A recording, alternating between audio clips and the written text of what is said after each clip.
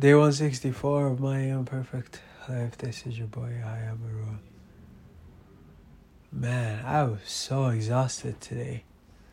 I don't know what it was, but I think maybe because I drove 6 hours yesterday.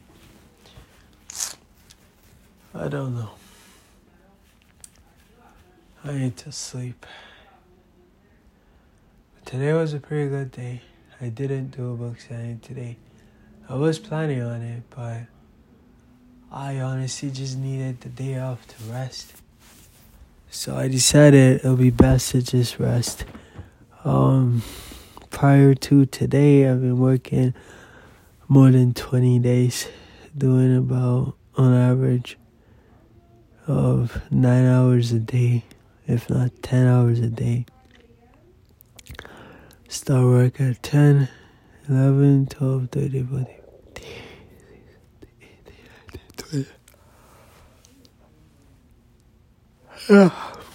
About 9 to 10 hours a day. Sometimes 11 hours when I go to a store that closes at 9 p.m. Well, I did so about 7 times. So, anyways, I've got goals to accomplish, but I need to be alive and well to accomplish them.